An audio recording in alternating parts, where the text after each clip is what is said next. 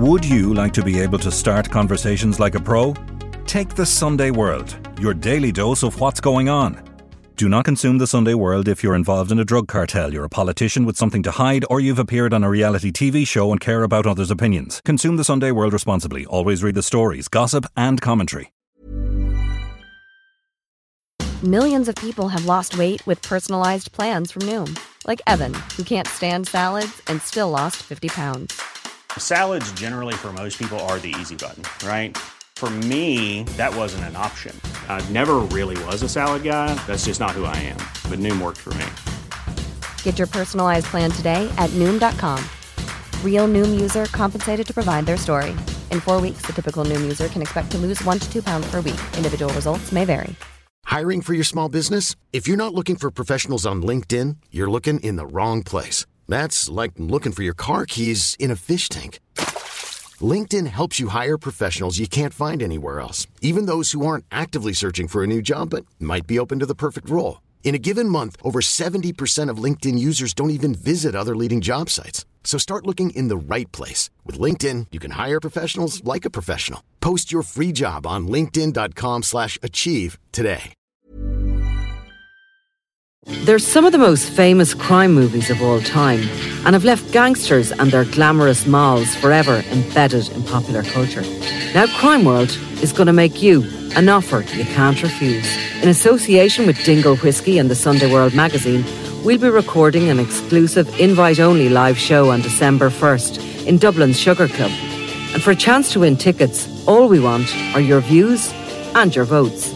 Over the coming weeks, we will be reviewing our top 10 iconic movies with some special guests as part of the Dingle Whiskey Movie Club on Crime World. And we want you to vote for your favourites to be in to win. Details on SundayWorld.com and Crime World's Twitter, Facebook and Instagram. And remember, keep your friends close, but your enemies closer.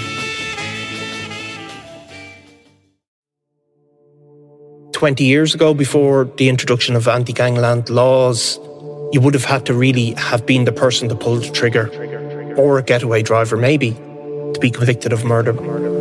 Tension certainly was massive, and there was this narrative really developed in public that things are out of control, that the state were not in control of the streets of Dublin, and possibly they weren't.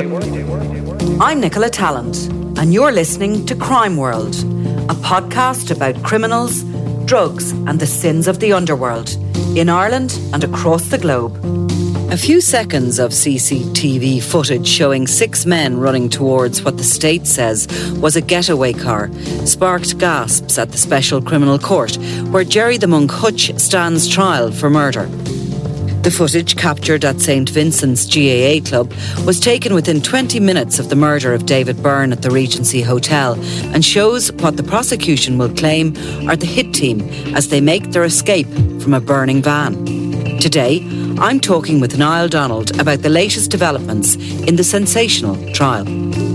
This is Crime World, a podcast from SundayWorld.com.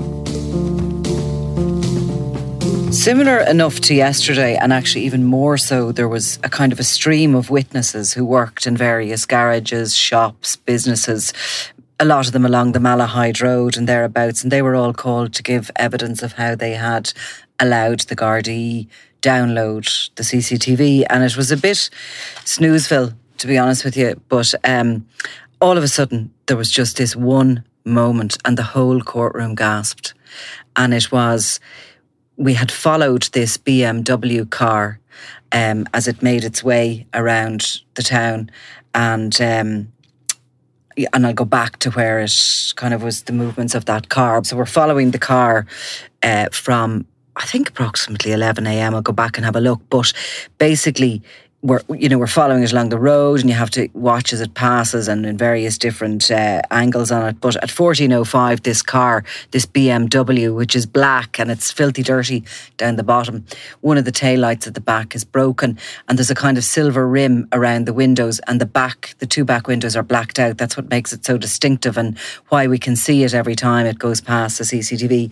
But at 14:05 on the 5th of February, it pulls into St Vincent's GAA Club and sort of reverses reverses into a space that's under this CCTV camera. You can just see the corner of the car after it parks up. And there's a kind of a laneway. I don't know St. Vincent's GAA club, maybe you do. No, it's one of Dublin's best known GAA clubs, but I don't know that part of that it. particular so part of it. You can kind of see this is like a laneway, a dirt laneway really. Yeah. And on the right hand side is obviously the pitches. That's the green, and then there's a wall. So, you're watching it and then we move on to something else, and then it comes up, this CCTV, and it's 14:40 on that day. And all of a sudden, 6 people are belting it down this laneway. Right. Now, their backs, right? Yeah. And in actual fact, we watched it twice, and then Justice Tara Burns asked, could we watch it again? Because it was actually a moment that was like, oh, these were the team that had been in the Regency, and presumably their driver, because we count 1, 2, 3, 4, 5 in the Regency, and then 1 driver. But number 1, and really the first time that they ran sort of past, I didn't even get a chance to, just wasn't expecting it, me along with others. But the second time, you're more concentrated, and the first person is the guy in drag. Yeah. Still has the wig on, still has the jacket, the boots, but is dragging a kind of a suitcase along beside him. So I don't know what that is. Well, it could have been a change of clothes in theory. I mean, you can speculate. That's all it would be. It could have been a change of clothes. And that could have been in that van. Yes. Yeah. That could have been there for all of them, perhaps. Yes, perhaps.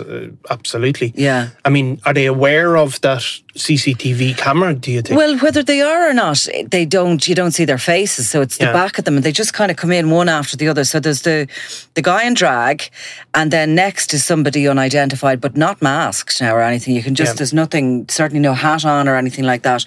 I think possibly dark-haired, looked kind of young from the movements. Third is flat cap, with the little flat cap on him. Still on his head. Then there's 1, 2, 3 more. Yeah. Again, the back of them. They're all pretty sprightly.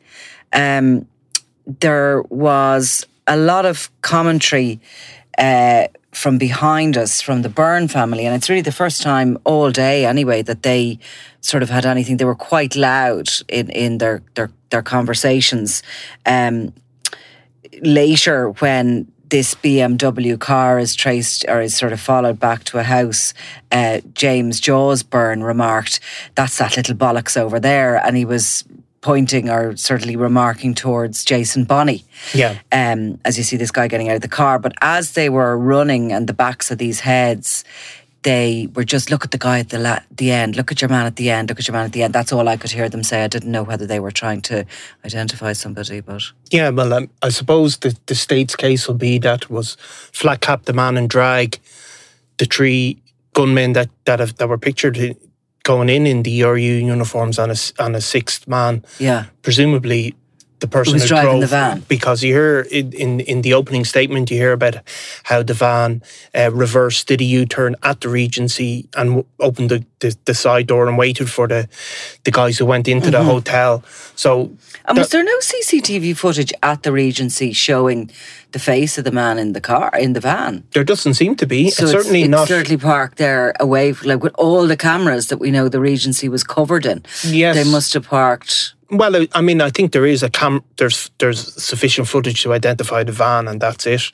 It's obviously stayed in the car park, and but not the driver. Not the driver, or certainly not that we heard in so far in this case. And you know, a lot of the very crucial evidence is flagged up in the opening statements. And they're putting all this CCTV to the court, and then they're going to have an argument about it, and they pretty much told us that there today at the end. In actual fact, they finished early and they're starting late on Monday, but the day on Monday is going to be, I think they'll finish putting this into the evidence, this CCTV into the evidence, and then they'll row about data retention and all these. And so there was no cross-examination. So there was basically, so that was just that was the moment that woke everybody up. Everyone sort of jolted when they saw that. And I think up to that, it really sort of showed us what we were actually watching during this CCTV and this sort of boring footage of cars passing one another by on the streets of Dublin on a Friday, wasn't it? A Friday afternoon in February of 2016. But actually what we were watching, or what the state is going to tell us we're watching, is this getaway, this very dramatic plan to make their getaway. So, look, I'm not going to name out the people because they were just people that were the witnesses. They were just people who were doing their day's work and they got caught up in this.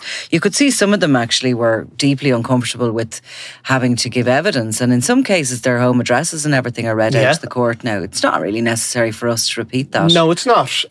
But it is necessary for it to go into court. And of for course. That. And that's, but it is an intimidating thing. And Gardaí often face that they have to go around, and people can give it voluntarily, but they can also get a warrant for it to seize it. Well, all these people were called to court. There was a guy working in the Topaz garage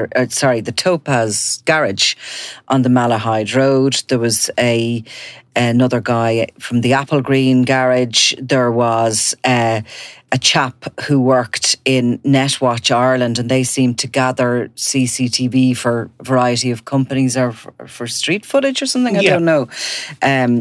He was asked for footage. He was asked for footage relating to between 7 and 8 a.m. on the 20th of February and then the 9th of March. Now, actually, I put a note of that date down because so they're collecting CCTV footage between 7 and 8 a.m. on the 20th of February. Yeah. That is actually the day after Eddie Hutch's funeral. Right. And that is clearly the day the state are going to say, or Jonathan Dowdall is going to say, that he met up with Gerry the Monk Hutch in Whitehall Park. Yeah. And is Whitehall Park near Artane? Well, it's now you're dealing with a Southsider here, so I'm hoping to God you can throw a little bit of light on this. It's sort of in the general direction, I suppose. Okay, it's on the way up. So that was obviously the 20th of February, that between 7 and 8 a.m. was obviously when that, and I think we'll hear that. I'm kind of speculating, but I think when we come to that, we'll hear that was the day of the meeting. Yeah. Because you remember the day of Eddie Hutch's funeral, and Gerry Hutch, of course, attended, and that was the last time we believed he remained kind of in Ireland. It was certainly the last time he was pictured, and he was one of the probably the most repeated picture of Gerry Hutch in recent times, where he's wearing a baseball hat and long hair, which people said was a wig at the time, but really... Now when we look at it, it wasn't anymore, it was his own hair.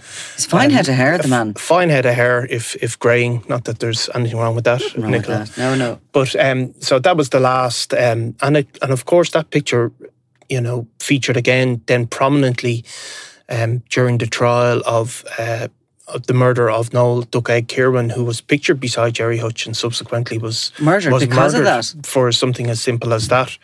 So, and of course, there's an arrest warrant, a European arrest warrant out for Sean McGovern, who fled after that murder out to Dubai and has pitched up with Daniel Kinahan ever since.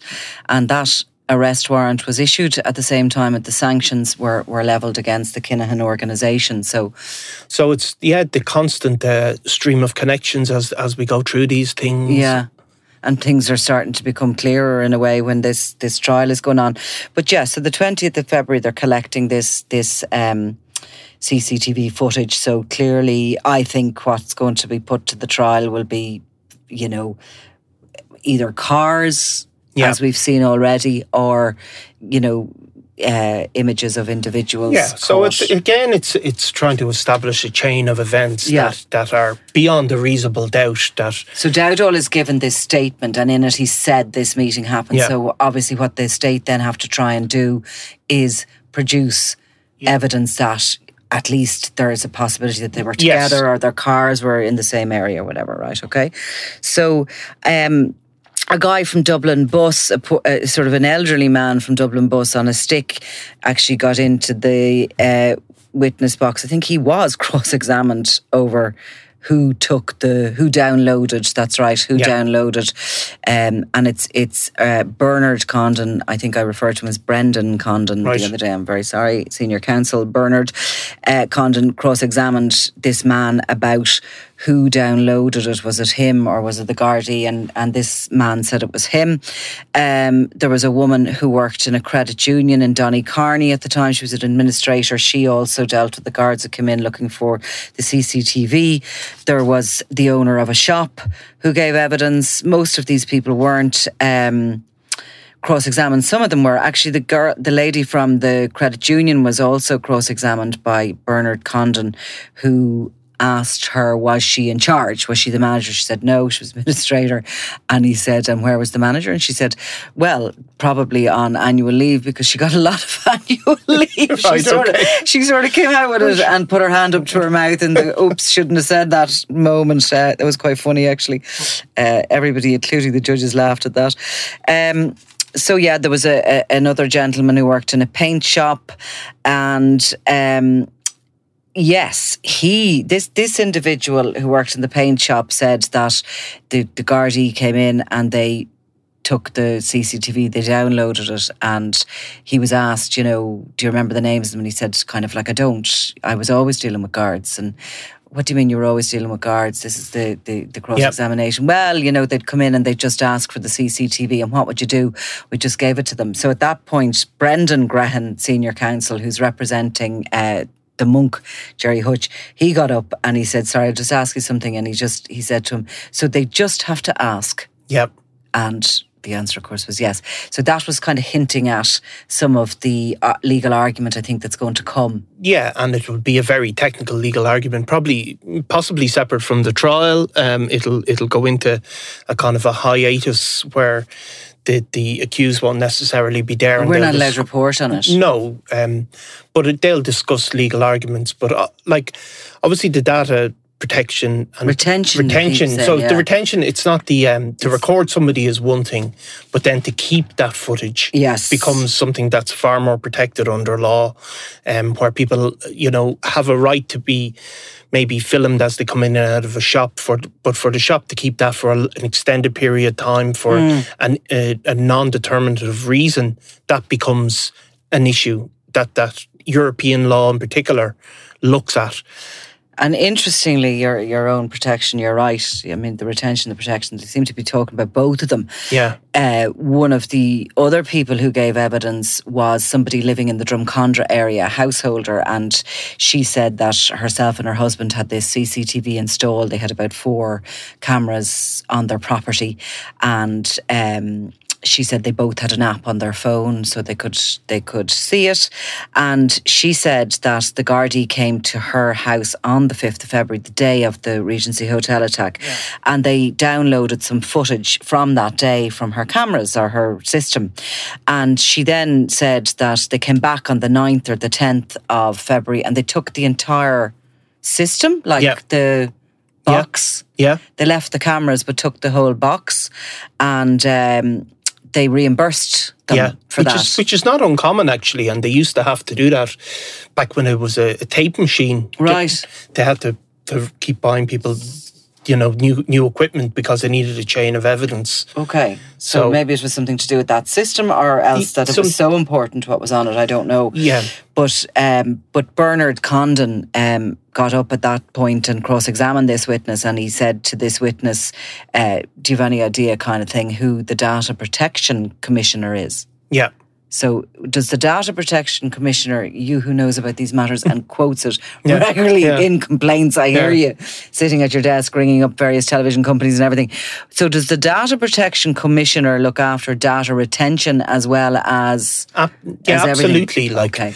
So I suppose the burden, anybody who records people has to abide by the same regulations, and they have to be wary of just retaining that sort of data for an extended period of time. There's all sorts of regulations about how it should be stored, whether other people can access it or not. If you're a neighbour and you want to see somebody's recordings of you, you have certain rights. So all of that will become a feature. The state's case always will be that because you're investigating a murder, such a serious matter, that there has to be a degree of flexibility.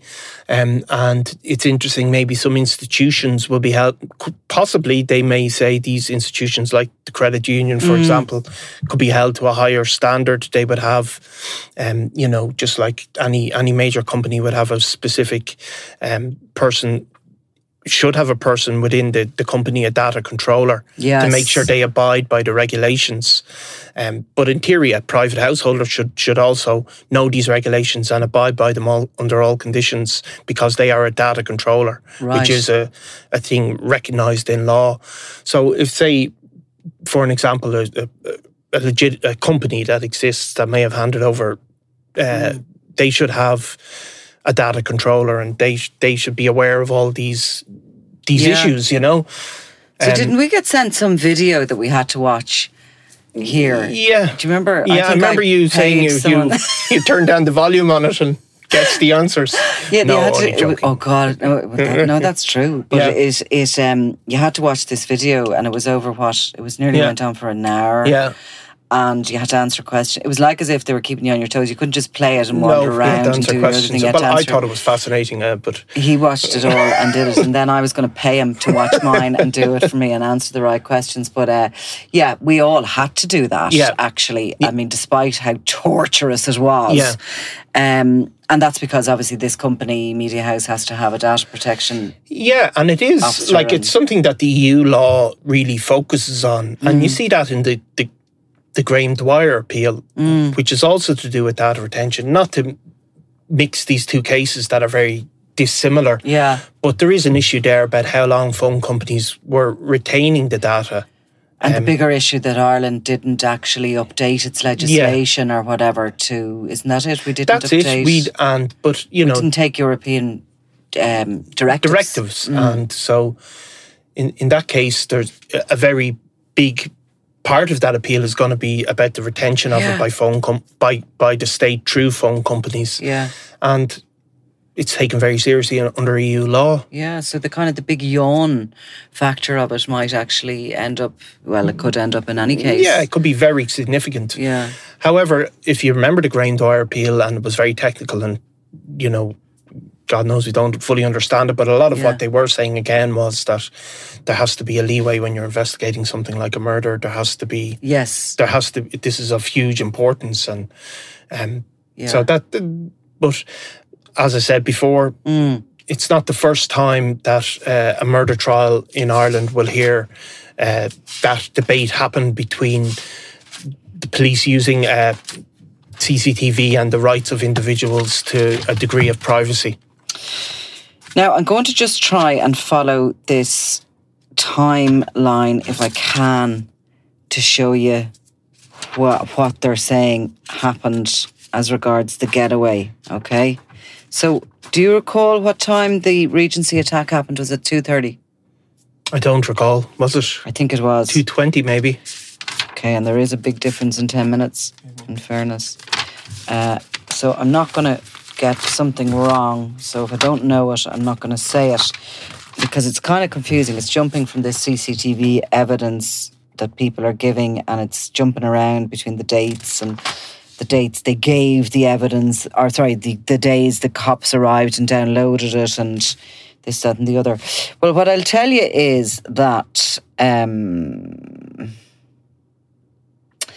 this BMW car that has been traced from a housing estate, which we know to be the address of Jason Bonney, and it's been traced from that morning, and we dealt with that in the last podcast. I spoke to you about where it was moving. So this BMW car is at 1339 on the Raheny end of the Howth Road, or it's around that sort of area, okay? Yeah. And they're following it as it's making its way, yes, it's on the Howth Road, up the Howth Road towards Whitehall. Yeah. Towards basically the GAA, this GAA pitch. Ultimately, they are following this car to this GAA pitch where I told you it parked up and you could see at the corner of it. And then this moment when they come running for it. So at 2 p.m, it's at a place called St. John's Court, which appears to be a kind of like a little apartment complex or something like that. And it turns right from there into St. Vincent's GAA Club, where it pulls up at 14:05. At 14:40, we have that moment, those 6 people run towards the car. And at 14:41, we see it and this taxi, which we haven't gone into too much detail of where that was earlier in the morning, but we see the taxi join the BMW as they make their way to St. Vincent's and into that GAA club. So at 14:41, so that's a minute after we see those 6 people, the backs of those 6 people running like hell towards it. The car pulls out onto the Malahide Road, would that be right? That would be right, yeah. Okay. And it takes a left for Fairview, but the taxi takes a right for Donnycarney. Yeah. Yeah? So, yeah, you come to a crossroads. Yeah, come to a crossroads. You can see that. And that seems to be by a pub called the Beachcomber, I think. The Beachcomber, well-known pub. Right. Yeah, so the BMW takes a left and the taxi takes a right at 14:44. Yeah. So that's 4 minutes after they've run. It's at the Topaz garage on the Malahide Road. Yeah. Yeah. And at 15:50, the car pulls back into the housing estate where it started off its day. Yes, in Portmarnock. In Portmarnock, exactly, which is where Bonnie has his home address. And it's really when it pulls in and you see him getting out and walking, that's at that point that Jaws Byrne makes this comment. That's at that little bollocks over there. Yeah. Now at 16:29, so another 40 minutes, the BMW leaves and exits the estate. Yeah. And that's as far as we've got with it. And when they come back on Monday, they're going to, I think, do the same thing with the taxi in whatever way they can. But nonetheless, I suppose it focuses us on how, organised any gang would need to be to make an escape from a crime that's so well planned. Yeah, exactly. I mean, I suppose a lot of the murders over the last number of years have used burnt out cars. Certainly, we had a spate of shootings that were unsolved in Ireland at a certain point. But more and more now, you're seeing the CCTV is playing such a huge role in picking up the movements of cars. So these movements of cars they're gonna paint a picture. But of course, the state's case. And the state's case. Interestingly, that burning of cars. There was one point in Spain where there was a couple of murders. Was it Paddy Doyle or was it that far back? It was actually, I think it might have been Hatchet. Yeah. And the Spanish police believed that it was carried out by an Irish mob because of the way the car had been burnt out. Yeah. And apparently they were of the understanding that forensically burning out the car and the way they did was actually an old IRA method. Right. And that the IRA had taught a lot of the gangs or had worked with them to teach them how to basically destroy all evidence. Yeah. But you're seeing again and again, in this case, the evidence is going to be something that's harder to destroy.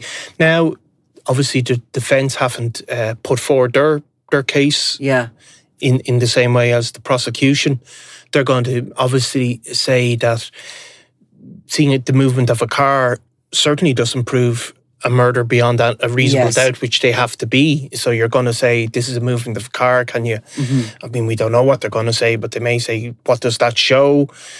Is that enough? Yeah. And that's going to be, we presume, a heavy part of the defence case. And from previous cases I've covered, I can recall them, calling upon evidence of how many of a particular car there are in the country. Yeah. Getting that detail of, say, if it was a BMW or something, how many black BMWs are there in Ireland and in Dublin, etc. So it's a long way to go. I mean, we don't know, obviously, what's going to happen, but we could say that it's going to lapse into legal argument, which happens, I think, during most high-profile trials, and you don't tend to hear it, you don't notice it in court reports, but we get emails saying it's in legal argument today, it's cannot be published. The court reporters will go off and do something else. Yeah, so that will become a feature and of course Special Criminal Court has been, a lot of that technical evidence is a big feature of it. And so if a defence can find an error, a legal error, for want of a better word, sometimes these cases can really be transformed by that. And that is obviously what the defence will seek to do, to look at something of how, say, CCTV was harvested, if there is sort of errors within the production of this, we don't know again. So that could become a feature in upcoming weeks. The state is going to claim that, and they're claiming that Hutch was one of those 6. Clearly, they have put him on trial for murder.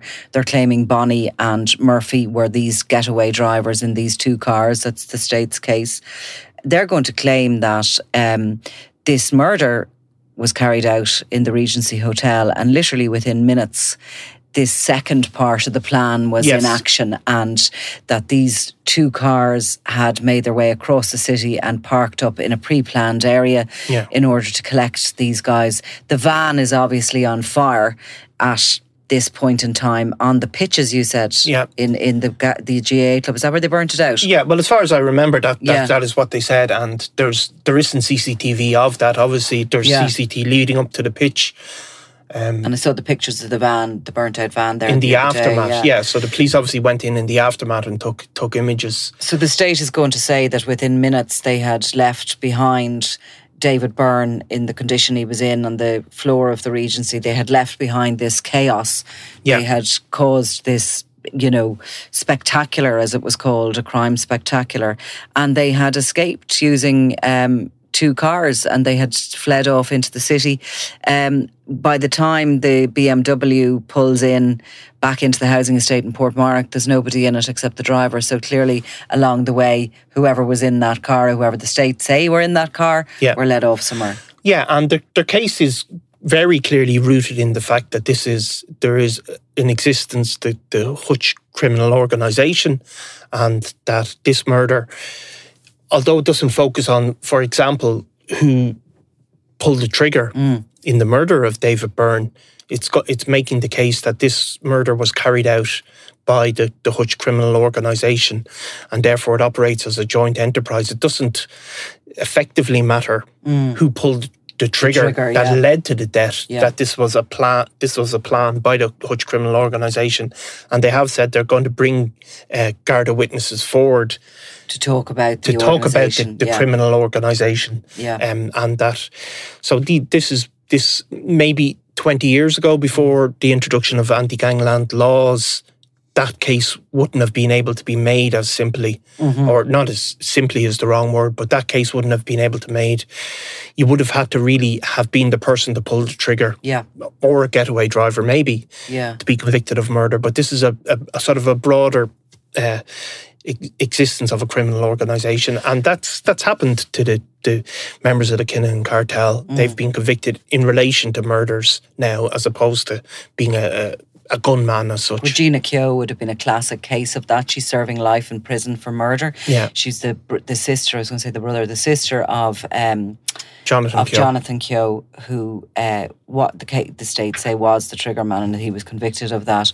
But she allowed him, her brother and others, use her apartment as a lookout, and she was convicted of murder. So it's a joint enterprise, I think it's called, and it what it means is that it doesn't, you don't just convict the person who pulls the trigger, the people who are an essential part of the planning, the operation. And this is clearly going to be the case against Gerry Hutch, as far as we know, because they're not going to produce forensic evidence putting him at the scene, or other things that in similar cases may result. But there have been many people convicted of joint enterprise. Did you notice there's been no mention of a phone? I did, I haven't heard that. No, and it wasn't in the opening? No. So everybody left their phones at home? I presume so.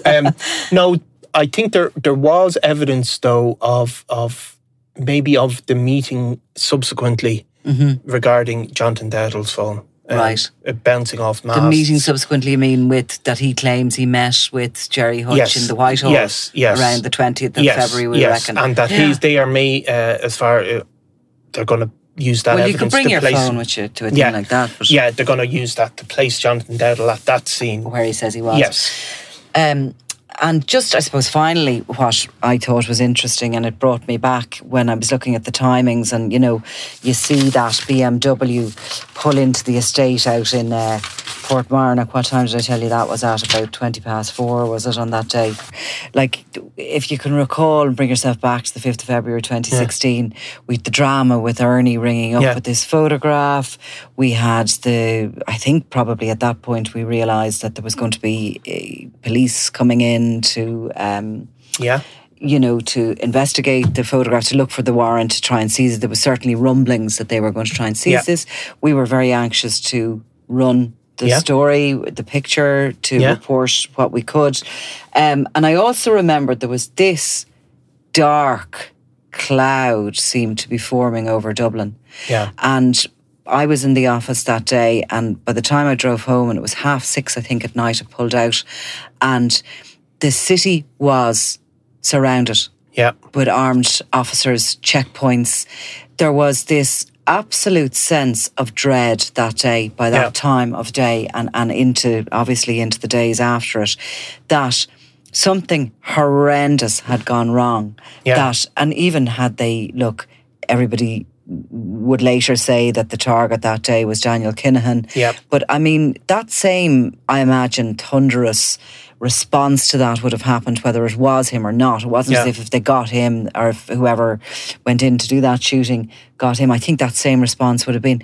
But you could just feel it in the air, especially in around here. I remember going home and being very grateful that I didn't live in the North Inner City, and being, frightened nearly for the people in the North Inner City, because you just knew that there was this hell and damnation going to come at them. And it came so quickly, if you remember, in terms of the murder of Eddie Hutch was so quickly. 3 days. Yeah, so quickly. That was the afterwards. Monday, I think. Yeah. And that was terrifying. And he was just walking home with his shopping. He'd gone out and bought a cake and something else, and he was walking into his house, and the gunman came. And we've seen the CCTV of the moment he's shot dead. Yeah, I mean, there was no doubt that there was going to be such a swift response. It was scary, that, because, in a way, the first thing the guards did after the Regency was surround the North Inner City. They tried to surround the entrance routes to the city. They tried to secure the area, basically, because the intelligence was they were the Kinahan organised crime group were coming back in vengeance. And I think it was the fact that hit team got in and got out. With that ring of steel in place that really was frightening, and for the people of the area more than anybody. And there was other events coming up. It was in the middle of a general election. So that added to that sense of this isn't okay, because it became such a big issue in the election at the time. And then obviously there was the planning and the upcoming funeral for David Byrne, which really, really was raising tensions. And there was, it was a big, big funeral, if you remember, and there was a lot of talk about... And it was a show of power, and there's no other way to describe that. No. Front and central at that funeral was Thomas Bomber Kavanagh, now jailed, convicted of money laundering and drug offences in the UK, Daniel Kinahan's right-hand man. At his side was Kinahan, Daniel Kinahan. The last time he was ever in this country was to stand front and central and to try and terrorise the country. Yeah, and Fat Freddie Thompson, of course, as well, who had been... a really major figure in gangland for a long time. Violent enforcer. So there was a lot going on, and then there was the Eddie Hutch's funeral. So it was a very, very tense time. Which was a much more, ordinary affair. It was a more ordinary affair, but the tension certainly was massive, and there was a sense, and I think it was part of the fact the election was going on. It really allowed there was this narrative really developed in public that things are out of control. Completely. That the state were not in control of the streets of Dublin. And possibly they weren't at that moment. And I think it took a while for the police to regain the control. I mean, if you remember, within the North Inner City then, there was armed officers patrolling the streets when the children were going to school. The kids were going into school and they were having to get help to deal with this psychologically, and there was people being murdered on the streets. It was terrifying, actually, time. And do you remember then in the April, so that was the February, by the April, I remember coming into the office one day and hearing the Garda helicopter overhead. I went out onto the balcony to look up, and it was Gareth Hutch was dead. He was after being shot dead there in Avondale House. And he of course had at least anticipated his own death, had gone to local politicians and spoke about his fears or his own safety, And there was this sense, I suppose, at the time that this terror was coming from the outside, but I think what eventually sort of emerged, and probably over the months, was actually the terror was coming from within the community. Yeah. It was coming from those who turned on the Hutch organisation, who'd gone and taken the Kinahan money, the blood money. Yeah, taking the Kinahan side. I mean, obviously subsequent convictions would show a lot of people from what's regarded as the Hutch heartland were part of, certainly plotting against Patsy Hutch. And a lot of these people would have been lifelong friends with people like Mago Gately, a known Hutch associate who was in court again this week. CAB were taking action against them. So it was a very, very tense time, and graffiti was flying up, and it was all for money. I mean, there was no other, there was no loyalties really. Yeah. By any of those individuals. Okay, Daniel Kinahan has his loyal crowd around him, and I'm sure Gerry Hutch has very loyal soldiers around him. But ultimately, most people just, like when you look back on the kind of the conspiracy to kill Patsy Hutch, every single one of them took the money. They want, and like $2,000 for a spotter who was a neighbour. I thought that was really significant. A neighbour, now a guy with a drug addiction problems and all the rest of it. But nonetheless, anyway, we're slightly digressing into it all. But yeah, it was a terrifying time. Yeah, that this is all it was centred on. So I'm going to take the weekend off. Yeah, recover. Don't. I'm not closing any doors behind me. No. I got a bit of grief for asking you what you were wearing. Yeah, you did when you were locked out. They called you creep here in the office. You get away with nothing, actually. No. Yeah, that's it. I think we'll call it a wrap, will we? Thanks very much, Nicola. Thank you very much. You've been listening to Crime World, a podcast from SundayWorld.com, produced by Ian Mullaney and edited by me, Nicola Tallant. Research assistant is Claude Amini. If you like this show and love true crime, leave us a review, or why not download the free SundayWorld.com app for lots more stories from Ireland and across the globe.